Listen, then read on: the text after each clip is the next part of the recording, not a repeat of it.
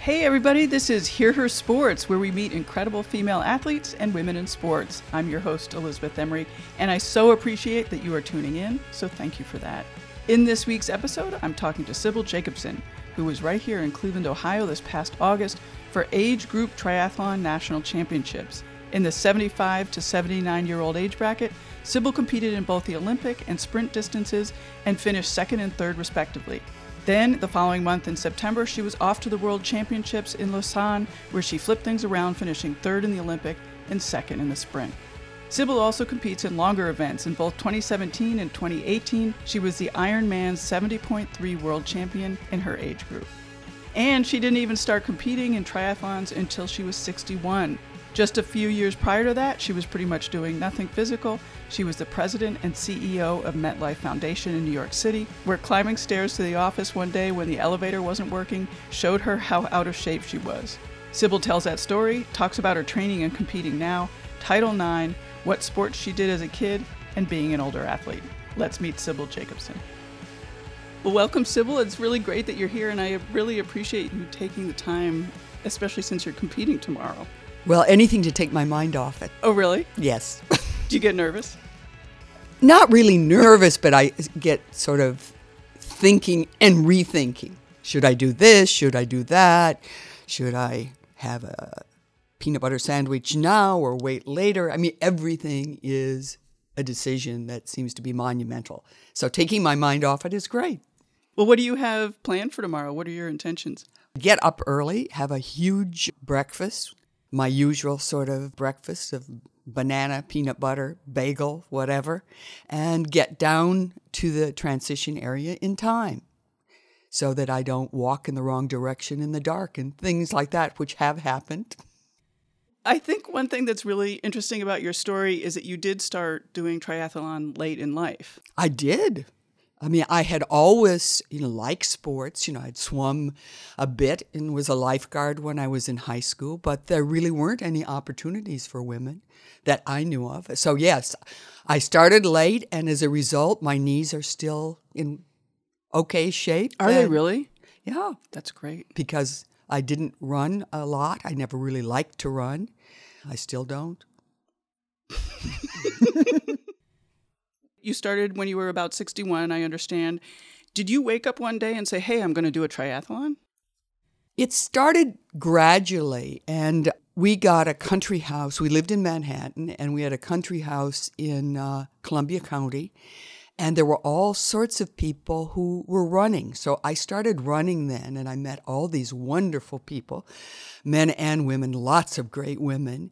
And I sort of liked competing, and I liked going to Saratoga, and I liked running with all these women. And then I heard about a triathlon in the Berkshires, which was in Pittsfield, a Y-athlon, and I just signed up. I knew nobody who did it, and I went, and not surprisingly, I was old, and I won my age group because I was the only one who was that old. And that was in 2004, and that's when I got the bug, which is about 15 years ago. Right. And you had done no competing up until that moment. I hadn't, and I'd had a desk job, and I realized I was really sort of going to pot. I realized that when there was a blackout in Manhattan, and I had to climb 14 flights of stairs and with a very light briefcase, and my legs were shaking, and I thought, my gosh, this is awful. I did swim when I was in Manhattan because there was a public pool right across from us, and I always liked to swim, but I just swam breaststroke. So it was only when I got into triathlons that I started swimming freestyle and actually liked it.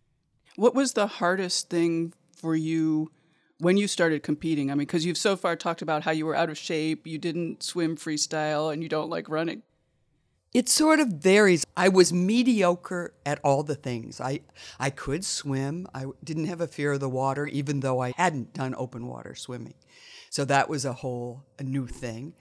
I could bike and liked to bike, but I really didn't know how to get a fast cadence and still have problems with that. And the running, I more enjoyed to be with people and see the sky and see the scenery. So every year and every race, I feel better in one of the three segments than the other, and it's not predictable. What do you think made it possible for you to start doing this and be good at it? I think I was wanting to do something a little bit daring. I think I wanted to be a little bit kooky. I had a corporate job, and, I dressed the part and played the part. And I started doing sort of odd things like going to the office in Manhattan on a scooter, a pedal scooter, because I think I wanted to say, hey, there's more to me than this. And I liked people thinking, oh, she's doing that now. And I also, I think, liked being a little bit frightened at things and then accomplishing it.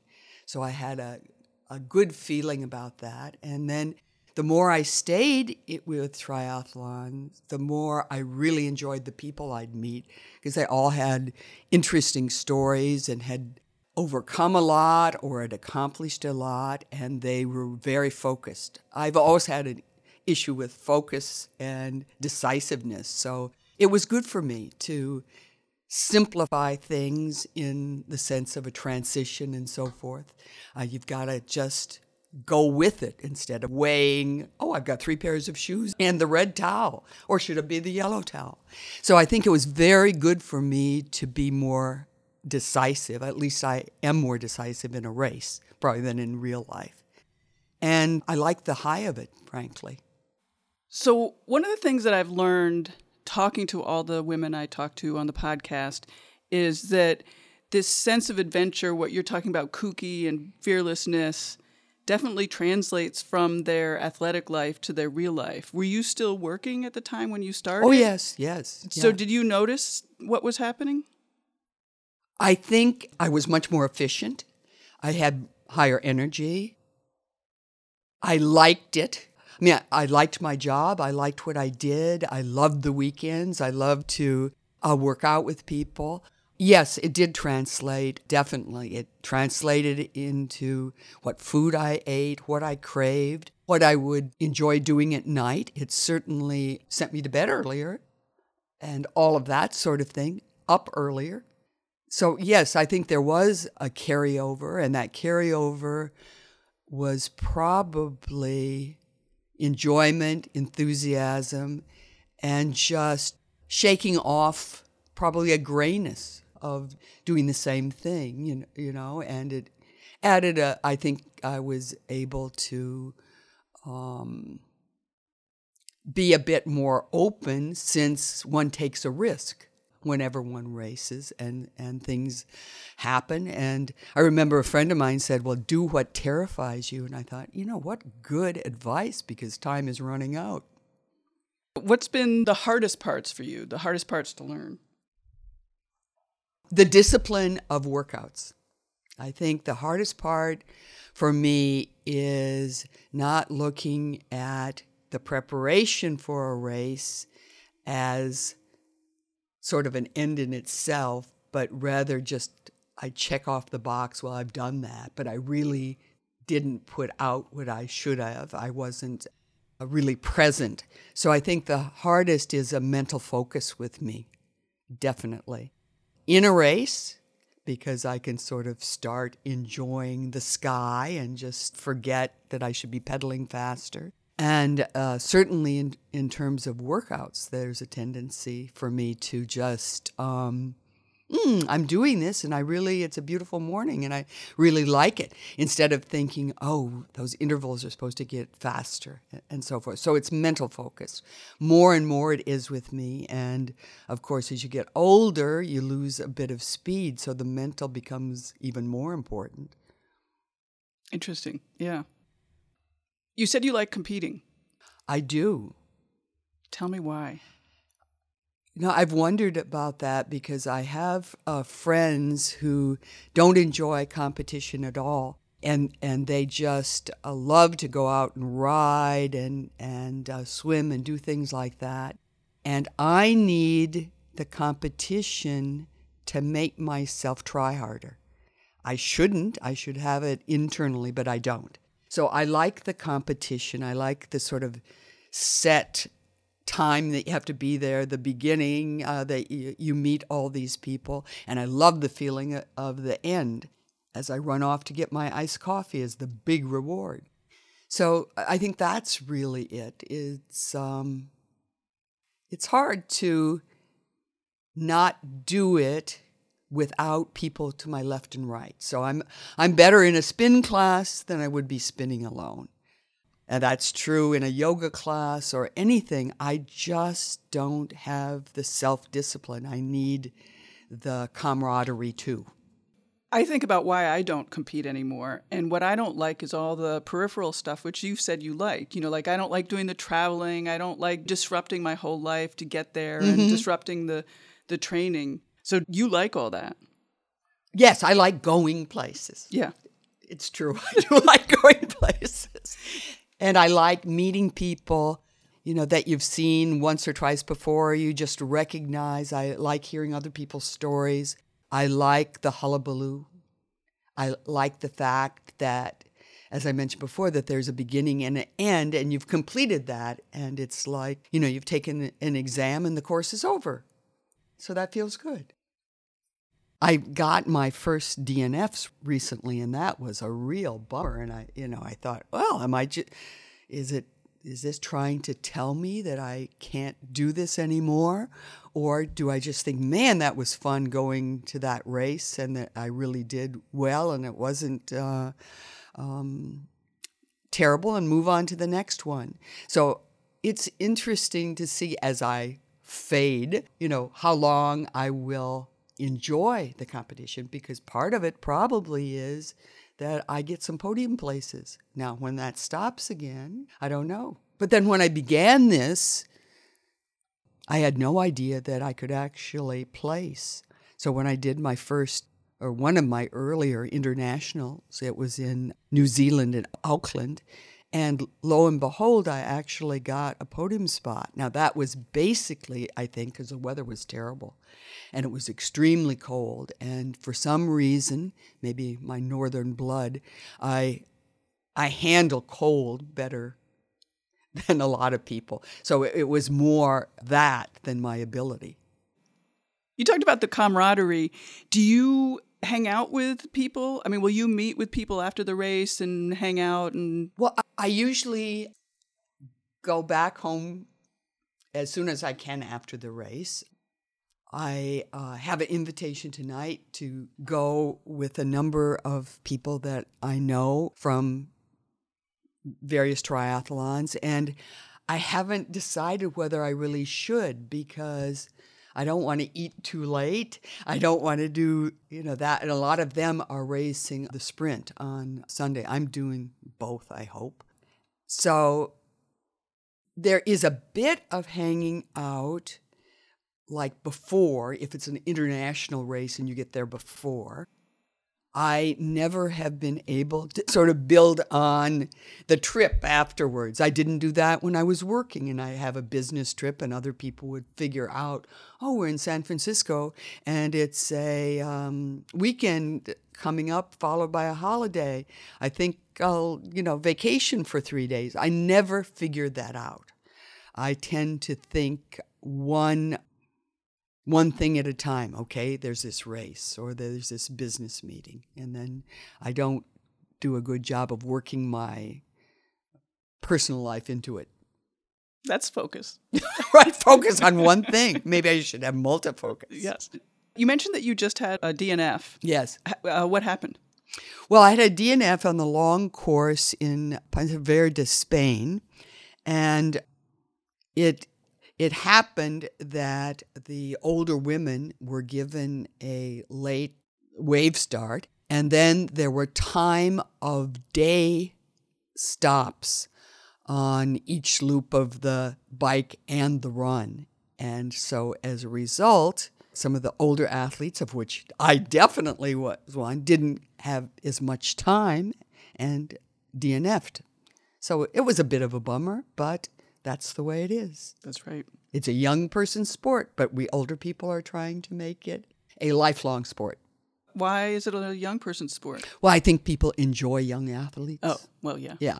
And I understand, too, the dilemma of the organizers, because they don't want the fast people to absolutely run all over the older people, too, on these doubling things. So they may argue, that it's safety, and, from their perspective, that's probably true. From the person that is in good shape and feels they didn't have enough time, that's another thing. Right. Such is life. Right. What are your days like? My days start early. I get up early, which is good. And I often, do my workout fairly early in the morning, so I have the rest of the day. And then I should be doing things that I'm not doing, like cleaning the house. I do walk the dogs. I read quite a bit. I increasingly like walking, which I think walking with the dogs, too, makes you slow down and look at things, and I think that's great. One of the big aspects of triathlon is the transitions. Talk to me about the transitions and, what you've learned. I mean, that to me seems like a place to lose a lot of time and perhaps gain a lot of time. Yeah. Well, I have never been the one who gained a lot of time in the transitions. I have a coach, Kevin Crossman, who says, one of the easiest ways to get 30 seconds or a minute is in the transition. And he's so good at that. I do not do a flying mount because it isn't worth the downside of actually falling off the bike.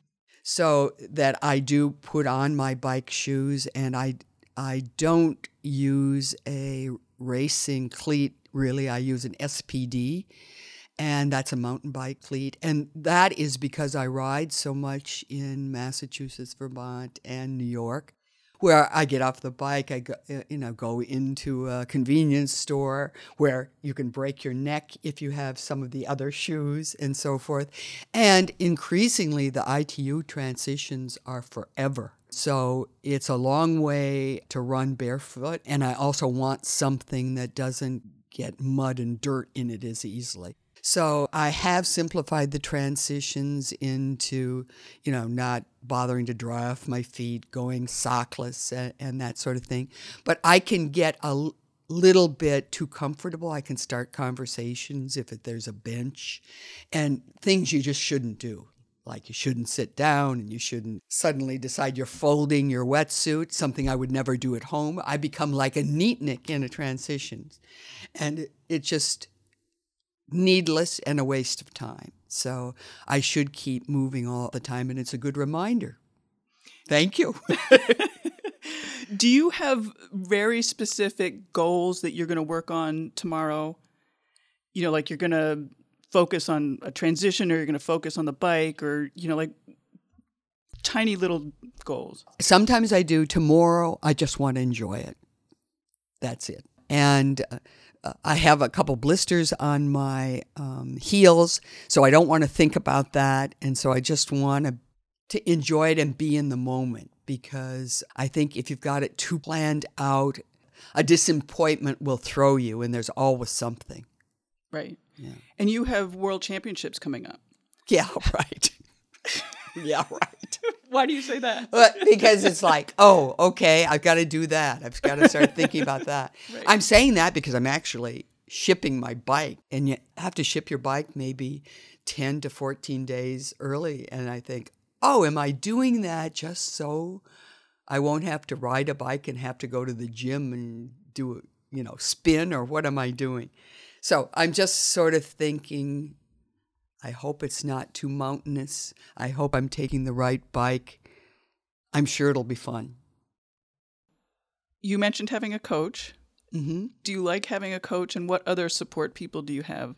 My husband, who is tolerant of this, and I would say encouraging and not bothering about it. So he used to occasionally go with me when we go to an exciting spot. But now he doesn't, because, as he aptly pointed out, it's my enthusiasm, not his. It's my sport, not his.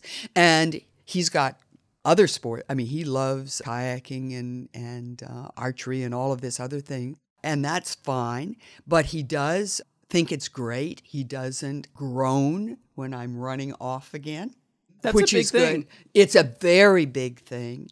And though he may worry, he doesn't tell me that.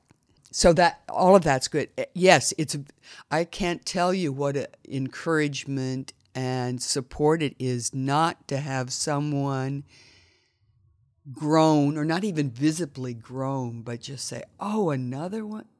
And so he never puts that guilt upon me, which is great. So I would say he's the number one support. I do have a coach, Kevin Crossman. I don't see him much, and I would benefit more if I did, because I think I'm at a point where I really need somebody to talk to me more about form, both on the bike and in the pool and everything. I do go to an endurance camp that he has. At least I've done it 2 years in a row, and that's good because you're around a lot better people and it's fun, and I do like the camaraderie. One of the things about biking that I find both in the Berkshires and also in Florida is I'm too fast for a lot of the people that I live around, and I am too slow for some of the bike shop groups. So that puts me all by myself, which is not good. I mean, I would be better if I were with some of these pace line people, but I can't, I don't want to hold them up. So I'm sort of in between. Right. What kind of pace are you riding in the bike? Well, it all depends on the wind and so forth. No matter what, it's generally 15. I mean, even hilly. But I have a real cadence problem. And sometimes in a race, I go much faster, see? So it's there. But it's hard for me. If I just go out by myself on my lazy stuff, like around Williamstown and so forth, and that's a lot of climbing, it'll probably average out to 15 with a lot, 20, 21, 22, whatever. That's speedy. But it's not really. I should be faster, and if I had the focus and could just translate that into the cadence, which I'm sure you can do, mentally, I feel like I'm going faster than I am. And I notice that when I have the speedometer and look at it. I mean, I can think I am flying and look down and I'm not. But it's a great feeling, I tell you. So in my mind, I am flying. Even in my terrible run, which has gotten slower and slower, I think I am going great guns. So I do a real good mental transport on the bike of thinking I'm great, only to be surprised. We should ride together. Yes, right, exactly. What kind of pace do you run? Oh, it's terrible. I have hardly run this year at all. Part of it is my coach thinks as you get older, less is more. I don't know if that's right with me. I don't think I've sort of kept moving enough. So I am terrible now. Terrible. Last year, I mean, I could do 10 and a half. This year, I'm probably 13 and a half. And I think it's because I haven't done it. Right, right. I need to just habituate more running frequently, because then my mind will enjoy it. I enjoy running in a pretty place. I haven't been running as much now, too, because it's been so warm and not very shaded. Most of all, it's an excuse. You need excuses. We all need excuses. Exactly. Right. So we talked a little bit about you being a pre-Title IX. Oh, yes. So tell me about growing up. Were you at all sporty? Did you have any indication that you were athletic? Did you want to be athletic? Well, I grew up in a small town in Iowa, Waukon, about 3,500 people, an agricultural community. I was a tomboy. I always liked to do things. I always had a bike. I played in gangs of neighborhood kids that were boys and girls. I hiked, went to the swimming pool. I liked to, to do things like that.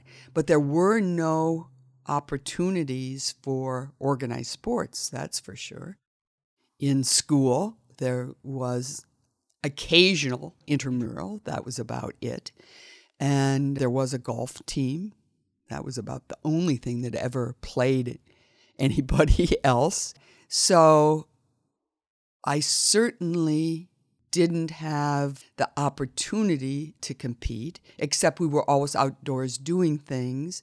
And though my parents weren't athletic, they certainly encouraged me to be outside and do things, which I did. And, I was daring and had fun and worked as a lifeguard, in high school and so forth. And, of course, in college, again, there wasn't any opportunity. I did synchronized swimming where I was, terrible because I'm a sinker, but it was a way to do something.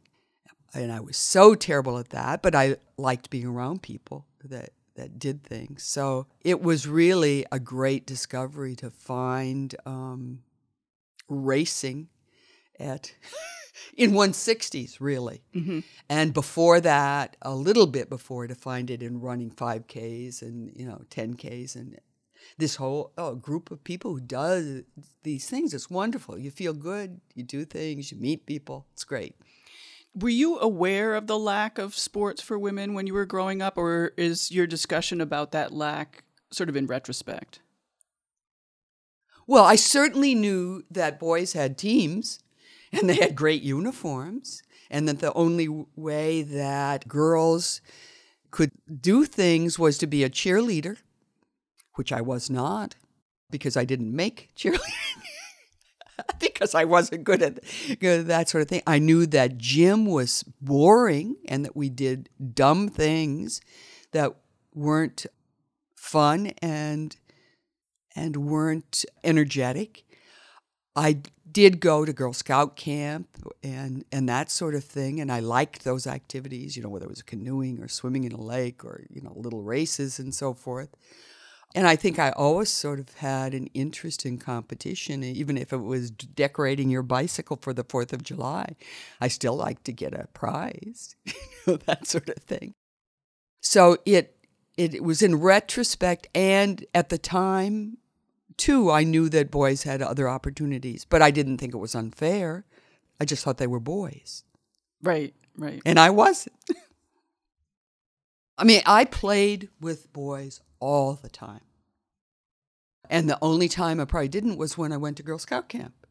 So everything was together. You build the treehouse together, you jump off the old barn together, you do everything together. Though there were some people in my town, some grades that didn't gel like that. So I think I must have been in a neighborhood or with a bunch of kids that were more open to that. So that was fine, yeah. You've talked a lot about, after starting sports in your 60s, that you really like the camaraderie. In that camaraderie, is part of it finding a like-minded group of women that you hadn't known before? It was, I think it was learning their stories. Some of them were and are so accomplished. Yes, they like to do things, they have fun, they're enthusiastic, and frankly, they can understand what you're doing. There are not many people who can. I have very good friends who still say, well, how was the marathon? After 10 years of saying it's not a marathon, I don't even say it anymore because they don't understand it, and I wouldn't expect them to understand it, and why should they be interested in it? Right. But I'm interested in it, and there are other people interested in it, and it's fun. Do you remember Title IX passing? No, not really. That's a good question. I think I was so pre-Title IX that inequities, certainly at the college level and that sort of thing, probably were not, the first thing in my mind at all. And you were probably either out of college at that point. Oh, yeah. Yeah, right.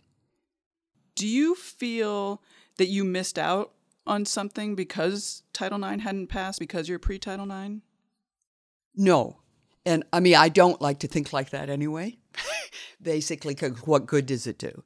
So I try to look at it the other side. My knees are still okay. My hips are still okay. I could have burned out, earlier. So it's fun to have the interest, I think, and the passion later when it's harder to kindle passion and actually to have it.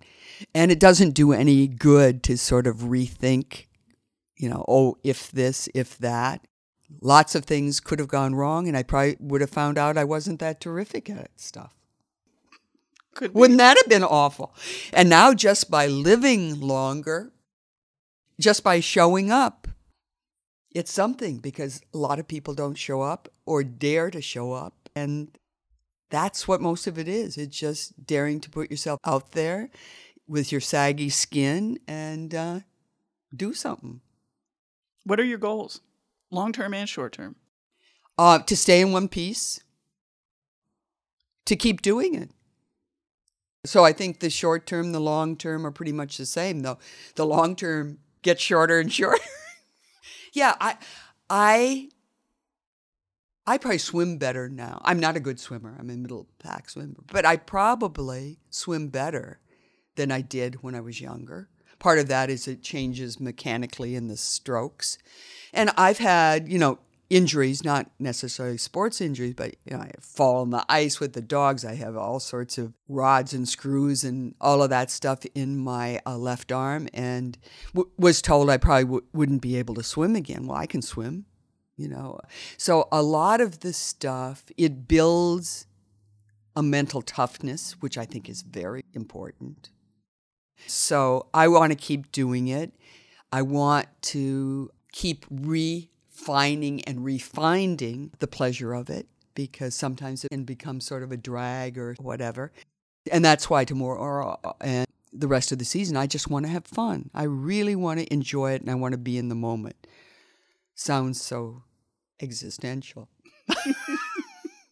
One of the things I've noticed that you haven't talked about beating other people or any of your rivals. It seems like you're very focused on your own progress. Yeah, I am. And I don't really think about that. I really do think about trying to do the best I can. And of course, I would like to win. And sometimes it happens. And often we're so close that just,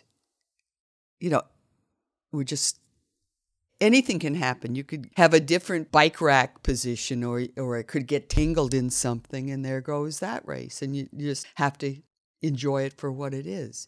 And always after the swim, I'm glad the swim is over. I'm always glad the bike is over, because I think, well, nobody gets killed falling over running. Are you good at celebrating? Well, my celebrations are pretty modest. Yeah, I enjoy it for a while. I don't do particular things. I mean, even with a great workout, what is my celebration? It's a great cup of coffee, and I enjoy that coffee so much that I have a hard time, trying to explain it to somebody. It is so wonderful. Do I like, after something, going out with other people and having a beer and just talking about it? Yeah, I really do. And then you have to sort of turn it off because people aren't interested in it. They really are not interested in it. Some people are. Yeah, this is true. But they aren't interested unless they've done it in the nuances of what happened this, and then that happened, then that other person did this, and even my husband, who is very interested, I could think, oh, I've gone too far. I mean, who cares? I think that's a healthy attitude, though. Yeah, right. We've talked a little bit about nutrition, and you said when you started racing and doing triathlons that you did change how you ate. Mm-hmm. And I still am trying to change how I eat, and I should do more food preparation at home, I know. But sometimes I get lazy. I think probably the biggest change is, I have generally a very big breakfast, and I probably have like 5 meals a day. And to have that mid-morning and mid-afternoon snack is interesting, and I enjoy it. I look forward to it, and I do eat earlier at night and less than I used to. I still do a lot of carbs, and I have moved on the bike to take all of my carbs in through hydration. So I'm not doing goos, I'm not doing any of that sort of stuff. So that's different.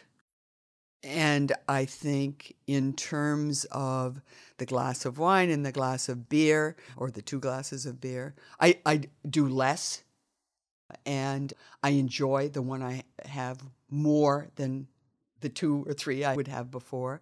I do limit desserts big time. And, I have a couple things that I treat myself to, like wonderful waffles once a week. I love it. And of course, I'm a freak on really having maple syrup and not the other stuff. Saying, I need that manganese, I didn't know maple syrup. It does, yes. I think it does. Better check that. I won't dissuade you from that. Do you have any thoughts or things that you've learned as you've aged, what you've learned in the last 10 years? I mean, I don't want to say advice necessarily, but, letting us know what to expect, maybe. Well, aging is difficult in one sense, and it's a relief in another sense.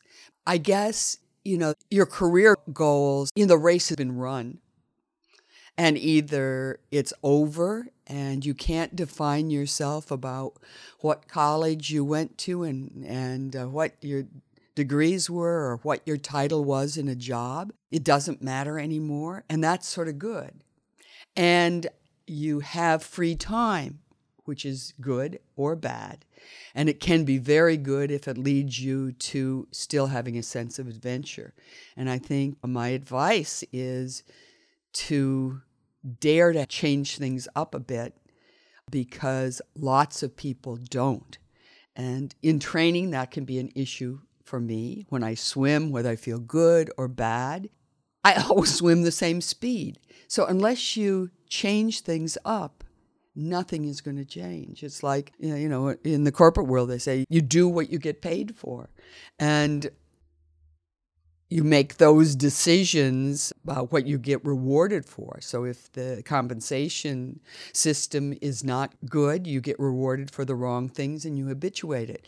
And that can be true in training as well. And in life, you become comfortable in something, so you just stay in that and don't do it. And I think we need to be stretched forever or just give up.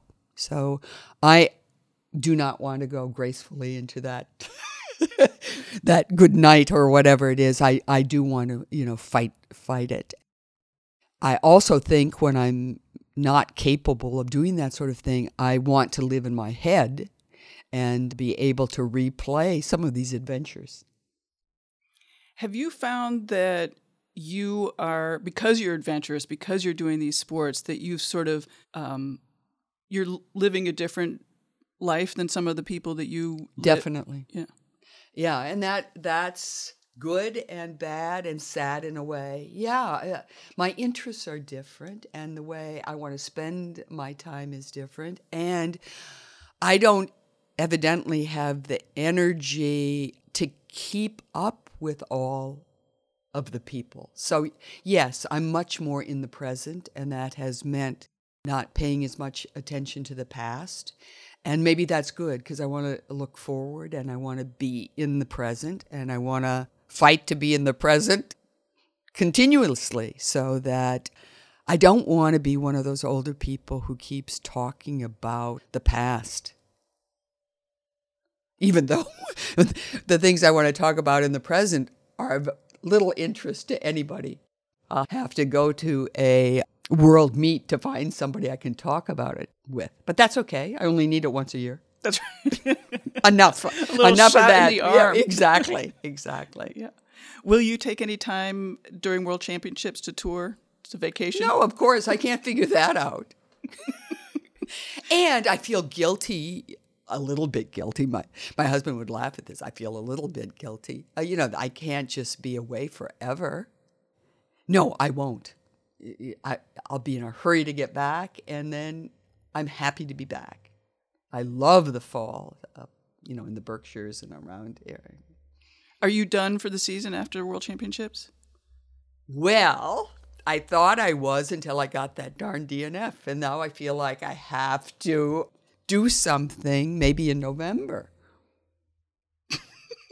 Maybe I have to reclaim. She's still here. She's not dead yet. So I don't know. I found myself the other night, just before I flew to Cleveland, looking up half irons. I thought, what are you doing? So I don't know. Those are long races.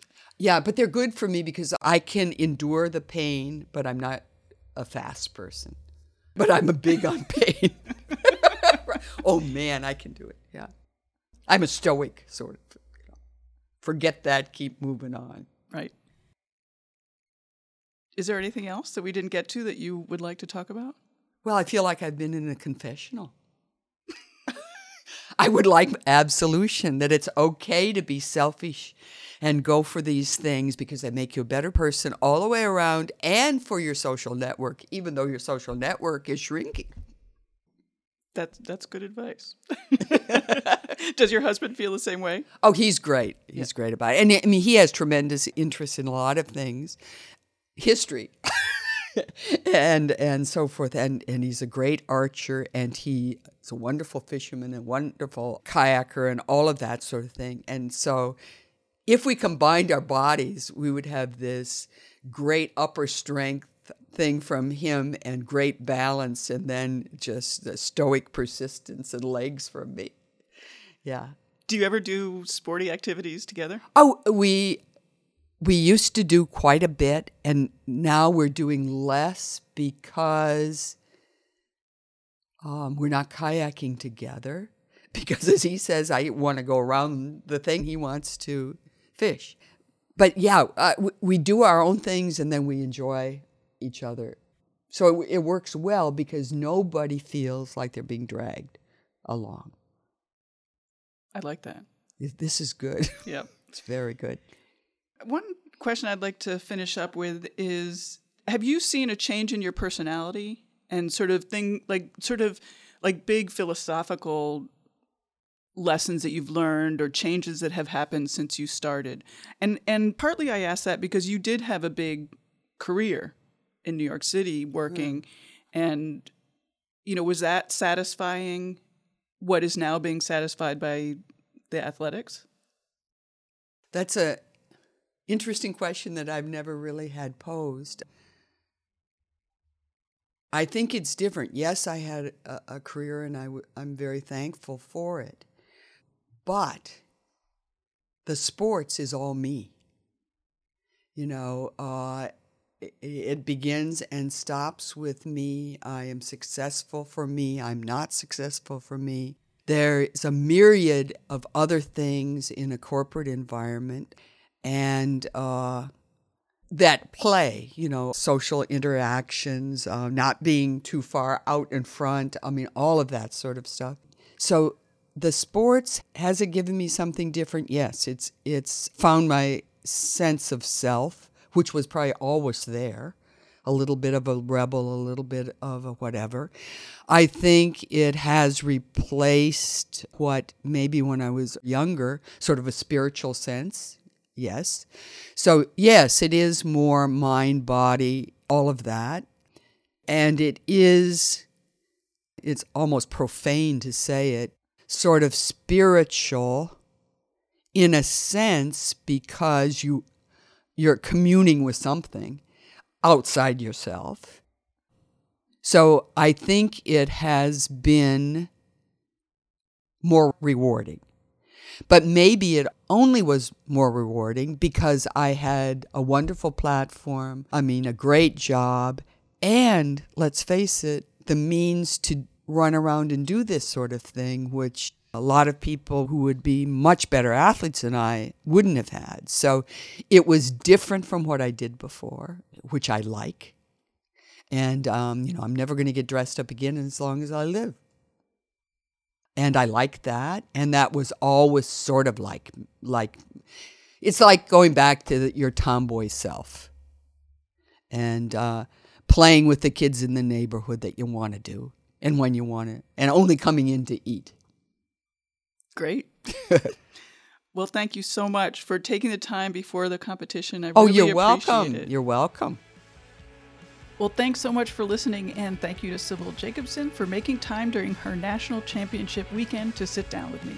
Subscribe to the podcast wherever you listen to podcasts, and tell your friends. It really does make a difference to the podcast if more people are listening. I mean, really, it does. Subscribe to the Hear Her Sports newsletter for thoughts about the episodes, related stuff I'm reading, and news of what's coming up. Our logo is by Agnes Studio, and music by the band Gold Mines. I'll be back in 2 weeks. Bye-bye.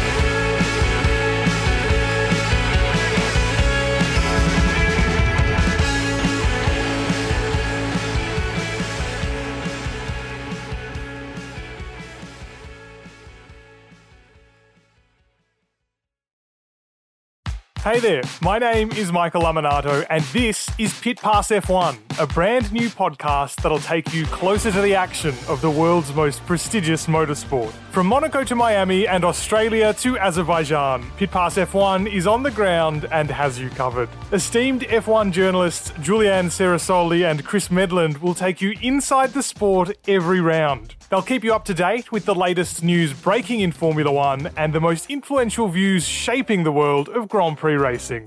Every Friday, we'll be bringing you a track guide and race preview, and Chris and Ju will be in your feed every morning from Saturday through to Monday to keep you up to date on all the day's action on and off the track. So if you want to be in the know on the latest in Formula One, subscribe wherever you get your favourite podcasts and visit us at evergreenpodcasts.com. Pit Pass F1, a brand new show for Evergreen Podcasts.